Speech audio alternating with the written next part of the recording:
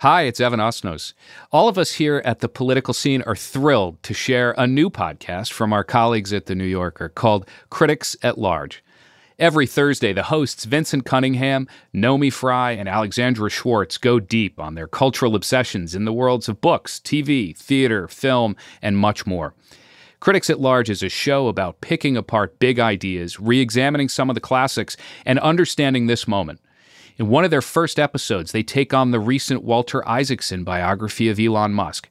It's a great conversation about power, money, cult of personality, and the mythology around the richest man in the world.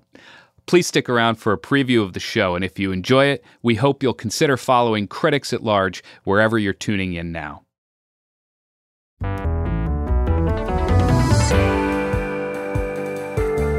Welcome to Critics at Large, a new podcast from The New Yorker. I'm Vincent Cunningham. I'm Alex Schwartz. And I'm Naomi Fry. Each week, the three of us come together to make sense of what's happening in the culture right now and how we got here.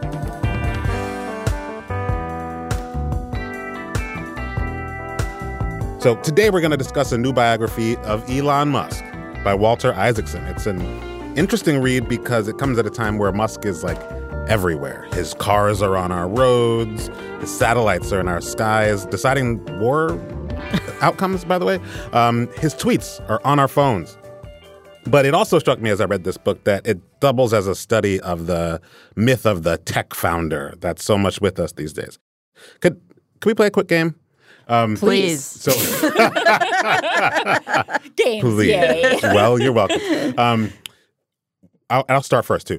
What is one word that comes to your mind when you think of, like, the tech genius? Just a word. I'll start. Turtleneck. Oh, my God, that was my word. Well, get another one, quick. Arrogance. That's boring. Turtleneck was my word. Damn. Psychopath. Too much? Yeah. No, it's Too true. far? Like fake hippie. Dr. Strangelove.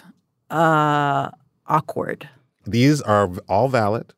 And maybe they'll come up later. There are no wrong answers in this game. There's no wrong answers. Today we're going to look at Musk for as long as we can stand to, but then we'll go beyond him to think about this archetype, the lone founder somewhere near Silicon Valley who, against all odds, changes our lives and the history of our culture. Musk typifies this, but how much of that is just myth-making? Why do so many of us cling to this idea? So maybe let's just start with the book. Let's start with Isaacson's biography, which, by the way, just to tell a quick story, it caused a lot of trouble for me this week. I accidentally, while moving my daughter into her dorm room, brought it into her dorm room, and it caused a big problem. What was the problem? The problem was I hadn't taken off the dust jacket yet. The cover of this book is Musk with like his hands in like prayer hands, looking out at you, very like fake Steve Jobs, looking sort of like trying to reach some sort of profundity. And my daughter was like, "Is this for me?" And I was like, "No." She's like, because she's like a computer science person. Because you don't think I like him, do you? I was like, "No, I'm sorry." And then when I got on the plane where I read the bulk of this book, I took off the dust jacket. It was a weird source of shame for me. It did not occur to me until I came into this recording room and saw your naked book that I could have done this because, interesting, I too have had a great amount of shame merely walking around in public trying to find places to read it. I mean, yesterday, as I was finishing, I was camping next to a bush at a local coffee shop, and I just felt very shaded by the presence of this bush from anyone who might be walking by. Why? It's like reading porn in public or something. Yeah, I just want people. It felt because I think it's for me reading porn.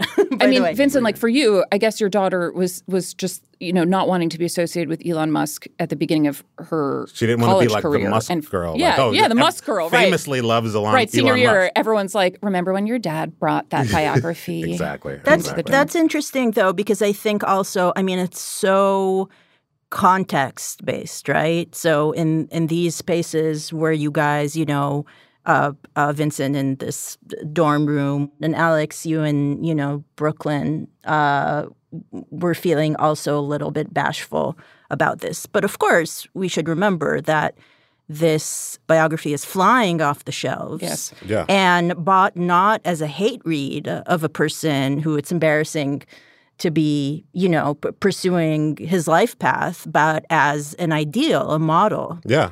By so many people. And hence, here lies one of the tensions, right? Yeah. That this is a person who is extremely divisive.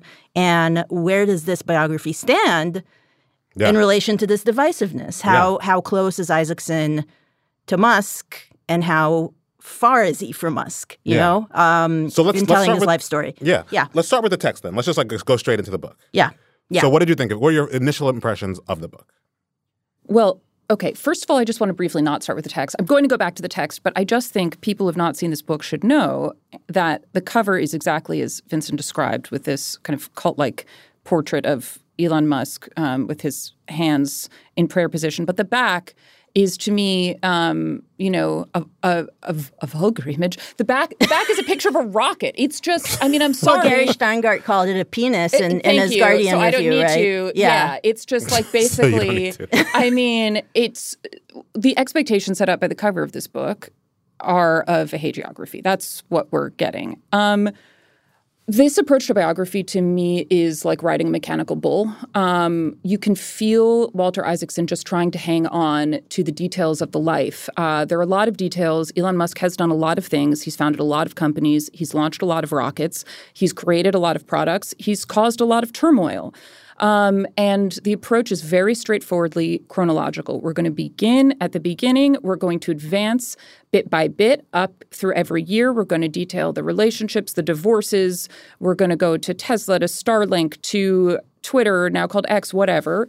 And I felt at a certain point that the real thread and the plot was getting lost. I felt that this was almost like notes for a biography in a weird way. Mm-hmm. There's no perspective here. Yeah, the perspective, I think, I agree with you, Alex. As I was reading, I felt the perspective was getting lost as well. And there's no real questioning, again, not even in a negative way, but there's no questioning if the axioms that Musk is presenting and Isaacson is ventriloquizing in this book and their validity. So, for instance, just one example, there's a constant return to Musk's devotion to the idea of interplanetary expansion, right? We have to do this because we have to save the human race. And it's just presented as fact, right? We have to be a multiplanetary species. We have to be a multiplanetary species, and and this is worth everything else. Like, I'll do anything in order for us to get there. And it's just kind of accepted as gospel. I'm like, wait, is it? I get that Musk is saying it, but the book is just presenting it as truth, essentially. Yeah. I felt quite impressed, and certainly it's not something I would ever be able to do in the kind of like reporting and information and gathering and organizing of this book. And I think you'd be able to do it. Well, thank you, Vincent. I'm sorry to say. No shade to Walter Isaacson. I think you can do it. No, thank you. But it's just it's a large project that is executed. I just want to give props. You know what I mean? It's a large project that is executed. That sounds really bad. If my editor wrote that to me, I would crawl into a hole and die. It is large. No, but you have executed guys, it. But you know what I mean. Well, this is what I mean about the mechanical bull a bit. I felt like there were moments when I did not, and it's I really a large project that is executed. Sorry. No, you're right. Yeah. And I know what you mean. Yeah. There's a ton of information to try to metabolize. Yes, exactly. However, I felt frequently, and I really don't mean this as shade to Isaacson. Actually, I kind of do. I just didn't feel he'd metabolized it. I wasn't sure if he knew what a bee nut was when he said that the bee nut might be to blame for the failure of the second launch. Yeah. Off the Marshall Island atoll. Like, I don't know if he knows what that is. A lot of it felt to me, you could hear Elon in the room quickly explaining what this or that thing was. And the main sources of the book are his brother. Friends. Kimball. Friends, I almost said lovers. Kendall because Succession is it's ever close to a story like this. Ever close, yeah. There are a lot of facts. A lot of things that happen, but so many facts, but they're all unsynthesized. Like for just one thing that like you can notice through this is like the total acceptance as like, sure, that makes sense, of like giving over things that used to be public to the private sector. right? Like, it's like, okay, we do these things faster than Boeing, and we do these things faster than these other aerospace companies, sucking on the teat of government, I think Elon says at one point, and SpaceX can do this better. And that is something that you notice throughout the book, but it's never tied together by Isaacson. It's something that is a theme of Elon's, but Isaacson never intervenes as to your point, Alex, critical presence to show us like there was politics around this. The other thing that he never really shows us is, okay, your grandfather decided to move to apartheid South Africa and you grew up in that milieu. What does that mean about how you think about other people? Like, we don't see him as a product of history. We only see him as like a maker of things, but we never see what currents he's subject to. So totally true. I mean, I would argue not only does he not notice this or acknowledge it, I think Isaacson is actively obfuscating the history. I mean, I know Jill Lepore made this point in her review for The New Yorker that she wrote of the book. But, you know, to pick up on that detail that you're mentioning, Vincent, about the history and the context for Elon's family, his maternal grandparents moved to South Africa in 1950. And Isaacson says, and I noticed this the second I read it, Isaacson says apartheid was still the law of the land. No. Apartheid had just been instituted as the law of the land 2 years before. We're not talking about moving to South Africa in 1989. And Jill Lepore has also published a really fascinating piece on the website about the deep anti-Semitism and fascistic beliefs of the grandfather, which Isaacson calls quirky political beliefs. Yeah, he likes to fly planes. So we have a problem. Big problem. This issue of Isaacson and his framing maybe helps us move to what is this archetype that we're dealing with? What kind of person is Musk supposed to be in his own eyes and in ours?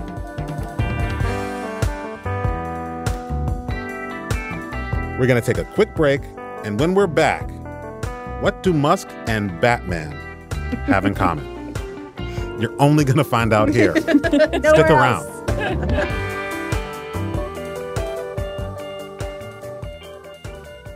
If you enjoyed this preview, please make sure to follow Critics at Large from The New Yorker, wherever you get your podcasts. New episodes of the show arrive every Thursday. Thank you for listening.